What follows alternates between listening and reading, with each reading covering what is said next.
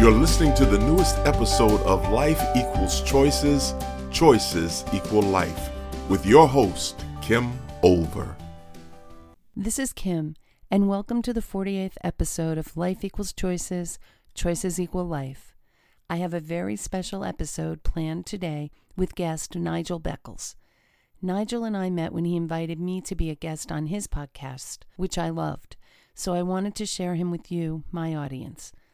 Nigel is the author of How to Avoid Making the Big Relationship Mistakes and the forthcoming title, How to Avoid Abusive Relationships, A Guide to Toxic Personalities, due out in 2021. He is a certified relationship coach, speaker, workshop facilitator, and relationship specialist.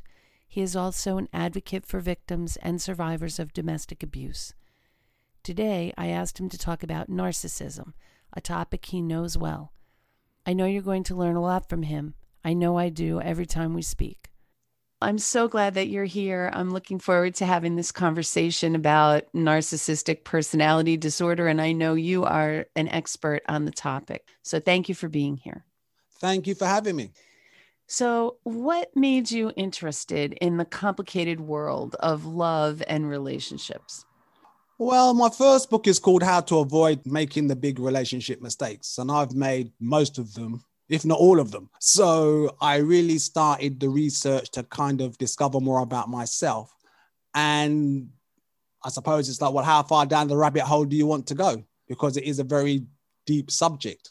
It covers a vast variety of different topics, from the emotional to the scientific. So that's really how I started doing the research for the book. But really, it was more a journey of self-discovery for myself in many aspects. Yeah, I know that when I write a book, sometimes that's exactly the motivating factor. That's really cool. And I know because we've been having some conversations pre-show about your editing now on a new book. I think that that's about abusive relationships. Can you tell us a little more about that book and how that came to be and what you hope to accomplish with it? Well, that book is called, or will be called, How to Avoid Abusive Relationships, A Guide to Toxic Personalities. Nice. With the first book, I had written or typed about 800 pages.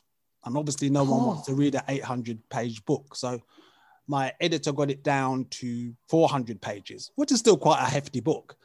Obviously, I had material left over from the first book.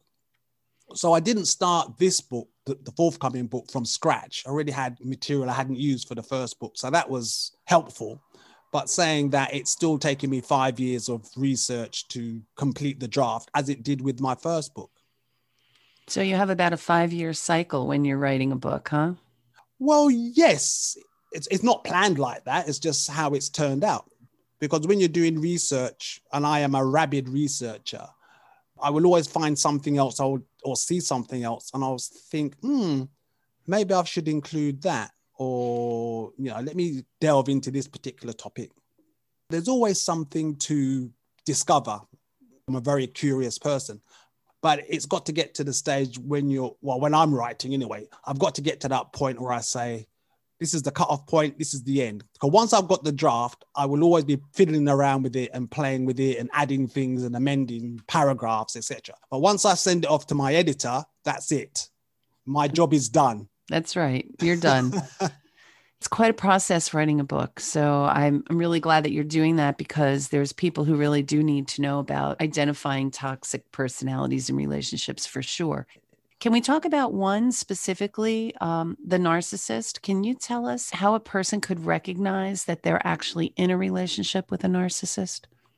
Well, there are several red flags or warning signs. The problem that we have is narcissists can be very charming and charismatic, which is how they entice people into toxic relationships in the first place. And unfortunately for many people, they don't realize they're in a relationship with a toxic personality until they're in it. They are red flags. I mean, if you look at the criteria, really we should have a look at or talk about how a narcissist is diagnosed. So if a narcissist goes for an assessment, or potential narcissist, we should say, then there are 9 main traits that they are assessed on. For example, So arrogance and domineering, grandiosity, preoccupation with success and power, belief of being unique or special. Those are a few. If anyone wanted to find the 9 main traits, I'll find it online very easily. I don't expect people to remember. Sometimes I struggle to remember them. Yeah, so there are 9 main traits. But for me, those traits describe attitudes. They don't delve into behavior, which is really what you're looking for in terms of red flags. So, for example, someone who is hypersensitive to criticism, someone who may give you the silent treatment if you disagree with them, someone who's prone to sulking, someone who's prone to having temper tantrums if they don't get their own way. Those are just a few. I know some people who might fit that description for sure. When you're in relationships, let's just go to the general relationship. I think you talked with me earlier about how important boundaries are. Can you talk a little bit about that? How do you create a personal boundary when you're in a relationship? Well, it's more difficult to create an effective boundary when you're in a relationship. It's always your best bet to have your boundaries set up prior to getting into a relationship. In my first book, I've got a chapter about personal boundaries. I've also got a chapter called Being Single. For me, a period of being single is the perfect time to work on yourself. But going back to your question about boundaries, very important, very important. I always say, whether it's a family member, a romantic partner, friend, colleague, whatever, never allow your loyalty to become slavery. Because sometimes, for various reasons, we can stay in contact or involve ourselves with interactions that are not healthy for us. And we have to have a clear idea as to what is acceptable and what is not acceptable. I always think of the comic book Superman. His weakness is kryptonite. And for abusers, their kryptonite or their weakness is people who have healthy boundaries. Oh, so it's likely that someone like a narcissist isn't going to get involved with a person with healthy boundaries. Do they scope out their potential partners in terms of lack of boundaries? Do they know that ahead of time? Well, they won't know that ahead of time, but what they will do, they will test your boundaries to see what they can get away with and what they can't. Besides abusers, besides narcissists, abusers obviously don't like boundaries. I like that idea about being single and working on yourself. What are some of the things that are important for people to do while they're single before they get into a new relationship? Well, work on any potential emotional issues they may have, or emotional baggage, as it's called, because I tend to observe that there are people who have a relationship cycle or a relationship pattern. So they tend to be attracted to the same type of personality, and eventually the relationship fails and they move on to another person, and then that relationship fails, and so it goes on. Unless you deal with your own emotional stuff or baggage, as it were, the partners may change, but the actual relationship outcome is the same, which is a relationship failure. There tends to be a lot of finger pointing that goes on when a relationship is failing or has failed, obviously. But we all have to take stock of how we contributed to that interaction or that relationship. What did we bring to the table? Or what did we fail to bring to the table, for that matter? But unfortunately, there are people as well who go into relationships as a form of unpaid therapy. Oh, say more about that. There are people who go into relationships hoping that their partner will fix them. At the end of the day, unless you're a qualified psychologist or therapist, then obviously you're not equipped. Some people are still dealing with their own issues, let alone trying to help somebody with theirs. So it's a hiding to nothing, not likely to succeed. Working on yourself, I advocate. And if that requires going to a coach or seeing a therapist, what I like about the Americans and other countries is they're very therapist friendly. And what I mean by that is there is no stigma. I mean, I watch a lot of American TV shows. So, there's always usually a therapist or a coach somewhere in the storyline. But I think that's a really good thing. In the UK, there's more of that stiff upper lip, don't show any emotions kind of thing. But obviously, as we both know, that's not healthy. Right. I would say America is working to reduce the stigma, but I think the stigma is still there. Oh, okay. I think there's less stigma with coaches.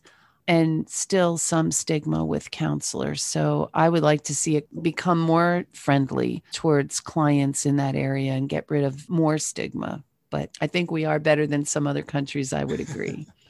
In that single phase, we're doing work on ourselves. We're getting our act together and maybe becoming the person that a healthy partner would want to have in their life. That I think would be a great goal of being single. Are there things in that single stage that you would want people to be looking for in a potential partner so their relationship will be healthy? Well, I should just say, I don't think it's a question of working on yourself to find yourself a suitable partner. A person should be working on themselves to be the best version of themselves, regardless of whether they're in a relationship, looking for a relationship or not. Absolutely. That's my point of view. In terms of what should someone look for in a potential partner? Well, I always say the vast majority of us, when we go shopping, we make a list. We make a list because we want to make sure we bring home what we went out to get. And I don't see dating as any different. You should have a clear idea of the qualities you're looking for in a partner. So that's what you go home with, to coin a phrase. So I call those traits the 7 essential qualities you should look for, or ECTs, I call them, essential character traits. So emotional openness and availability, someone with integrity, someone who's responsible and mature, someone who's got high self-esteem, positive attitude about life, and committed to their own personal growth. And kindness. Kindness is very important. You don't want to be with somebody who's unkind, because straight away you're looking at a potential abusive situation right there. Absolutely. That's a great list. What importance, if any, do you place on values in a successful relationship? Paramount. Many people think if they share the same interests, that's a good foundation for a relationship or to build a relationship. So, yeah, we like the same thing. Yeah, we like pizza with pepperoni. We both like horror movies, etc. That is not really going to be a solid foundation. You need to be looking at shared values and shared beliefs.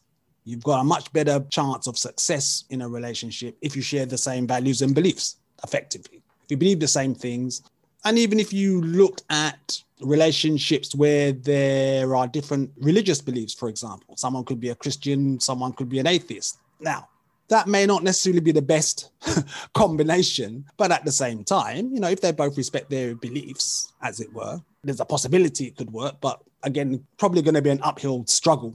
So I would say, beliefs and values are most important. Well, how do you think people who are dating get at those core beliefs and values? Is that a hard conversation to have?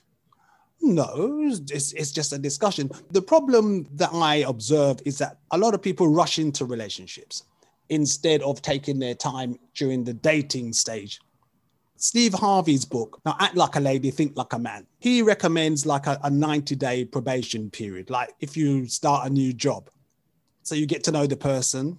It's a marathon. It's not a sprint. To get to know the person. Obviously, you ask them questions as you're going along. I don't recommend what I call the interview date, when you're asking someone 20 zillion questions on the first like you're date. A reporter. Yeah, so I don't recommend that. But if you're dating somebody and you're taking it over a course of a few months, well, that's ample time to have discussions to find out where they're coming from. And so it sounds like if you know what you're looking for, those 7 character traits, and if you match up on many of your values, I'm sure that's not a guarantee for a healthy relationship, but it definitely increases your odds. Would you agree? Oh, yeah, definitely. Again, a lot of people get caught up in the falling in love, Romeo and Juliet, Hollywood movies, Sleepless in Seattle, etc.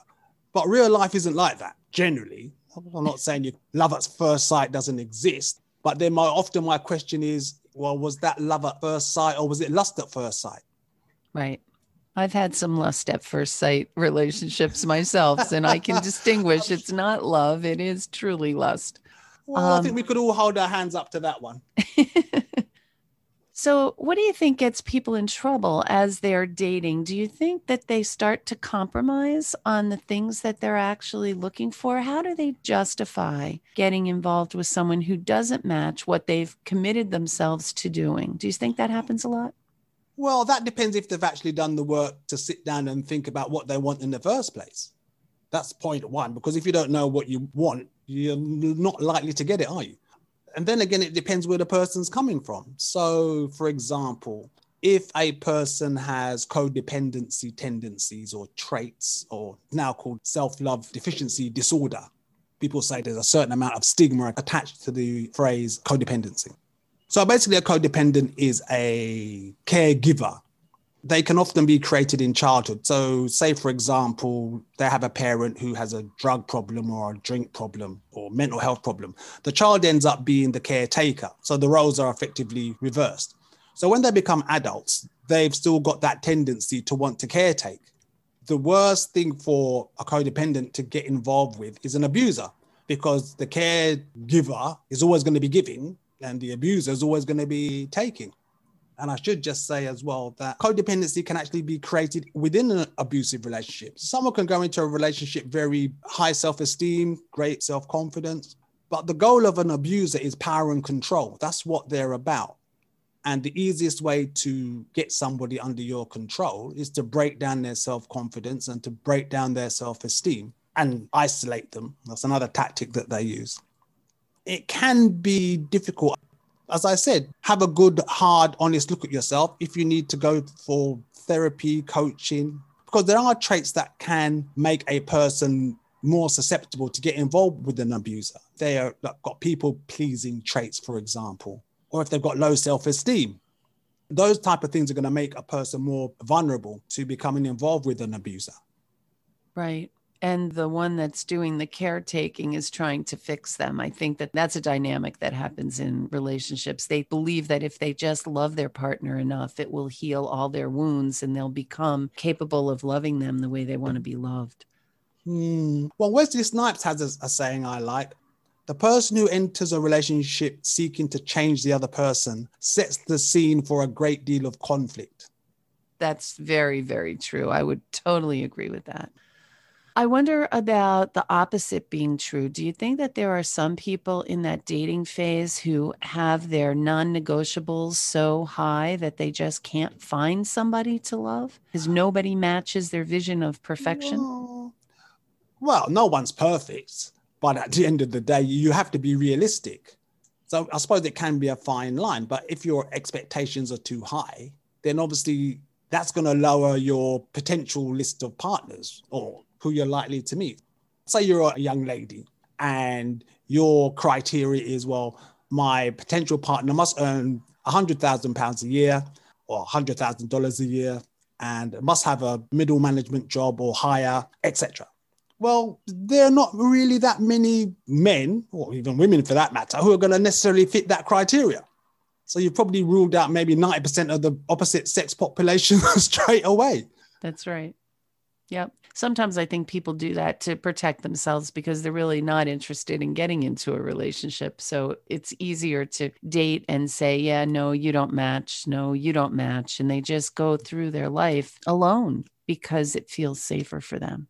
Well, if they're happy alone, I mean, at the end of the day, I mean, relationships on, obviously that's my area of expertise, but I always say, you know, the most important relationship you should have is the relationship you have with yourself. That's right. You know, I always see people or hear people saying, oh, well, you know, 50%, you know, I bring 50% to the table and you can bring 50% to the table with the assumption that 50% is going to make 100%. Well, no, it doesn't really work like that. Right. 50% is still 50%. You should be looking at yourself and saying, well, as an individual, am I at 70%, 80%? Because that's what 90%. You're bringing. Yeah, because that's what you're bringing to the table. That's right. As a relationship expert, what advice would you share with our audience about love and relationships beyond what you've already talked about? Oh, wow. That could be a long answer. Well, really, know what you want. You have to start at the beginning. I tend to look at things in a very logical fashion. As we both know, relationships and marriages are very easy to get into, not necessarily that easy to get out of. especially if it's an abusive situation. Yeah. So, know what you want, learn about the red flags or potential red flags, because sometimes we find ourselves in situations where we fall in love. And I like the phrase fall in love because the word fall implies an accident. You fell over or you tripped over, which for many people, that's what happens. In business, there's a term, as I'm sure you know, called due diligence. And I think the same should apply to potential relationships. And when you're in the dating scene, you carry out your due diligence. Carry out your due diligence before, then you're less likely to get yourself into a bad situation later. That's really smart. I like that answer. Are you available to help anyone who might be listening in on this podcast? Oh, yes, I'm a certified relationship coach. I have a website where if someone's interested in my coaching services, they can leave a message on the website, which I will get, and I do a free 30-minute consultation. To explore what the issues may be. Because with coaching is about setting goals for the future. Therapy is about unpacking issues from the past. So that's a great way to distinguish the two, yes. Two different things. So for me, when I speak to a potential client, if I feel it's more of a therapy service they require, then there are colleagues I can refer them to who are qualified in that area. If they're coaching, they're interested in finding a healthy relationship, yeah, I can assist them with that, certainly. Okay, wonderful. And so what is your website and how can they contact you? authornigelbeckles.com. That's one of my websites, but I can be contacted there. I'm also a podcaster, and I have a website for that, which is called authornigelbecklespodcast.com. They can leave a message for me there. And my email is beckles13. So my surname is Beckles, digits 13 @hotmail.com. Thank you so much, Nigel, for being with us today. It's been a pleasure. I know you have many more pearls of wisdom for us that you could share. So I may be looking at having you back if you're willing. Happy to come back anytime, Kim. All right. Thank you so much. Have you experienced several failed relationships or been through a divorce? How can you avoid making the same mistakes again? How to avoid making the big relationship mistakes is out now. Hi, my name is Nigel Beckles. My book is packed with practical and common sense strategies that you can use to make better relationship choices. Now you can discover the dangerous myths about love. If your relationship expectations are realistic, why you could be falling in love for all the wrong reasons. How to avoid making the big relationship mistakes. It's a book that could change your life. Available from amazon.co.uk. Kindle version also available.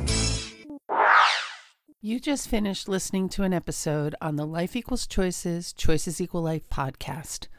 If you liked today's podcast, make sure to leave me a review on iTunes and share this podcast with your friends on social media.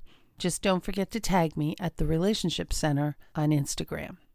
You just finished listening to an episode on the Life Equals Choices, Choices Equal Life podcast. If you liked today's episode, make sure to leave me a review on iTunes and share this podcast with your friends on social media. Just don't forget to tag me at The Relationship Center on Instagram.